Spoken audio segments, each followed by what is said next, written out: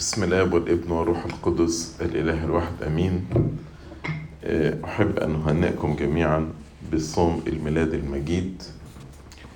وصوم الميلاد المجيد دايما بنتذكر فيه ظهور الله لموسى النبي في العليقة.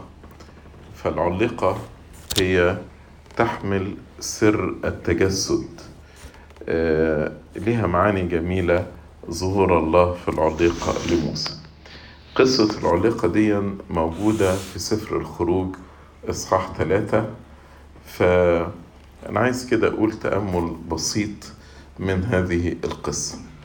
لما نقرأ مع بعض يقول: وأما موسى فكان يرعى غنم يثرون حميه كاهن مديان، فساق الغنم إلى وراء البرية، وجاء إلى جبل الله حوريب، وظهر له ملاك الرب بلهيب نار من وسط عليقة، فنظر وإذ العليقة تتوقد بالنار، والعليقة لم تكن تحترق.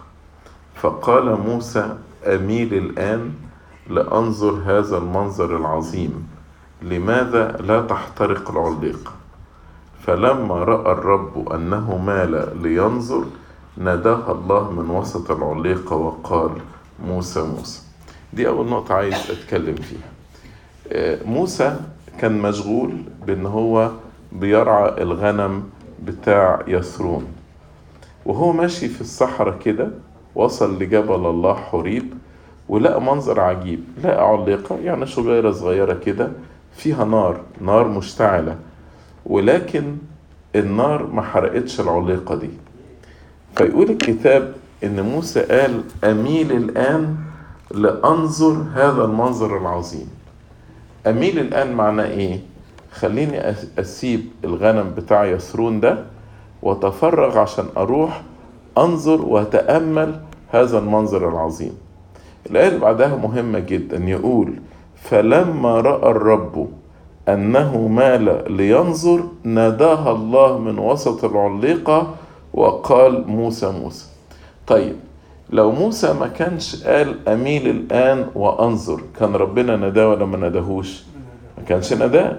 هيقول لك: فلما رأى الرب أنه مال لينظر، نداه ونداه باسمه وقال له: موسى موسى. وده تأمل أول نقطة عايز أقولها النهاردة. أنا عشان أفهم سر التجسد اللي هي العليقة بترمز لسر التجسد، لابد أن أنا أترك غنم يثرون، لابد أن أنا أترك كل الانشغالات بتاعتي اليومية، وخصص وقت كده أن أنا أميل لأنظر هذا المنظر العظيم. كده أترك كل حاجة وأقعد كده أفكر كيف أن الله صار ابن للإنسان. هذا السر العظيم، سر الحب، سر الفداء، سر الخلاص، سر النصرة. لما كل الإنسان يبتدي يفرغ وقت من حياته علشان يتأمل هذا السر العظيم، هنا ربنا يبتدي يناديني باسمي زي ما نادى موسى وقال له: موسى موسى. ويبتدي ربنا يعلن لي هذا السر، لأن فهم أسرار الله هي بالإعلان الإلهي. يعني يقول لك سر الله لخائفيه. مثلا لما السيد المسيح سأل التلاميذ: وأنتم من تقولون إني أنا؟ بطرس قال له: أنت هو المسيح ابن الله الحي. ربنا قال له إيه؟ قال له: لحما ودما لم يعلن لك هذا. يعني مش البشر، ده مش إعلان بشري، ولكن أبي الذي في السماوات، إعلان إلهي. هذا الإعلان الإلهي لن نتمتع به أبدا إلا لما أنا أتفرغ وأبعد عن غنم يثرون انشغالاتي اليومية، وخصص وقت للتأمل والخلوة، أبعد عن كل حاجة وأتفرغ زي مريم كده، أقعد تحت رجلين السيد المسيح. وهنا يبتدي ربنا يعلن لي أسرار التجسد. ولكن هل هذا الشرط الوحيد؟ لا، في نقطة تانية. يقول لك إيه؟ فقال موسى: ها أنا ذا. ربنا قال له: موسى موسى. قال له: يا رب ها أنا ذا. قال له: لا لسه في حاجة تانية قبل ما أعلن لك سر العليقة. فقال له: لا تقترب إلى ها هنا، اخلع حذاءك من رجليك، لأن الموضع الذي أنت واقف عليه أرض مقدسة. وبعد ما موسى خلع حذائه ربنا راح قال له أنا إله أبيك إله إبراهيم وإله إسحاق وإله يعقوب. إيه معناها خلع الحذاء؟ وأنا ماشي إيه اللي بيتسخ؟ الحذاء. فخلع الحذاء معناه أن الإنسان بيخلع كل الاتساخات التي علقت به وهو سائر. المعنى الروحي ان الانسان بيخلع كل الخطايا التي لصقت بي وانا ماشي في مشوار الحياة، لاني لا استطيع ان اقترب الى الله والله يعلن لي سره الا لما اتنقى من هذه الاتساخات. علشان كده السيد المسيح في التطويبات قال طوبى لأنقياء القلب لأنهم يعينون الله. موسى ما كانش يقدر يعاين هذا السر، سر العليقة، إلا لما يخلع الحذاء بتاعه ويتنقى من هذه الاتساخات. مش كده الكنيسة بتصر إن احنا قبل ما نخش الهيكل قبل ما نتناول نخلع الحذاء. الطقس في الكنيسة هو له معنى رمزي. بخلع الحذاء ليه؟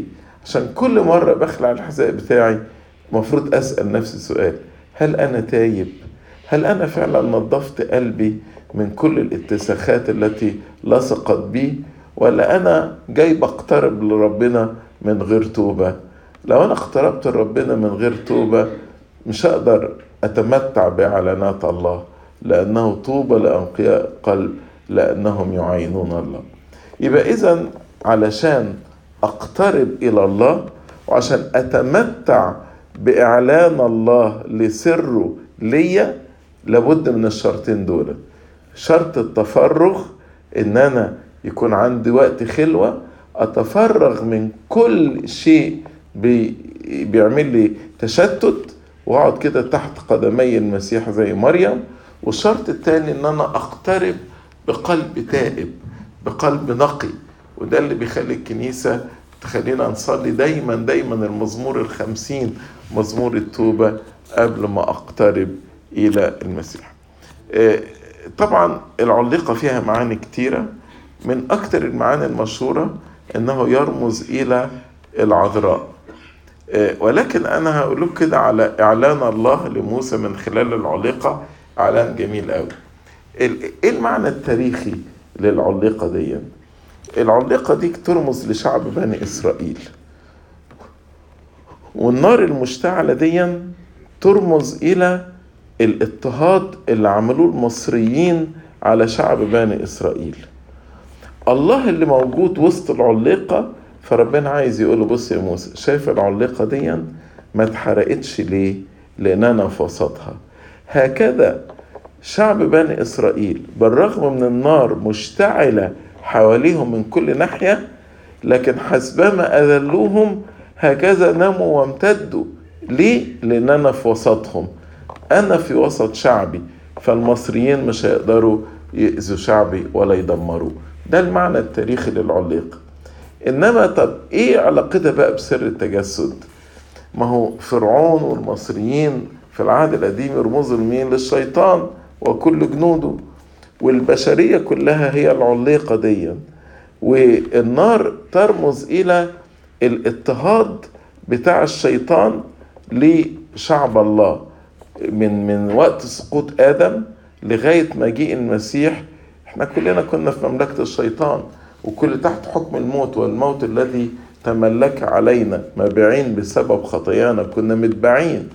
فربنا قرر انه ينزل وسط العليقة، وسط شعبه، يتجسد وسط شعبه عشان يحررني من اضطهاد الشيطان ده، عشان ينقلني زي ما بنقرا في كلوسي اصحاح 1 ينقلنا الى ملكوت ابن محبته. ربنا ينقلني من مملكة الشيطان الى مملكة المسيح، من الظلمة الى النور. ده سر التجسد اللي هو ظهر جماله في العليقة، أن الله يتجسد ويصير إنسان عشان يخلصنا.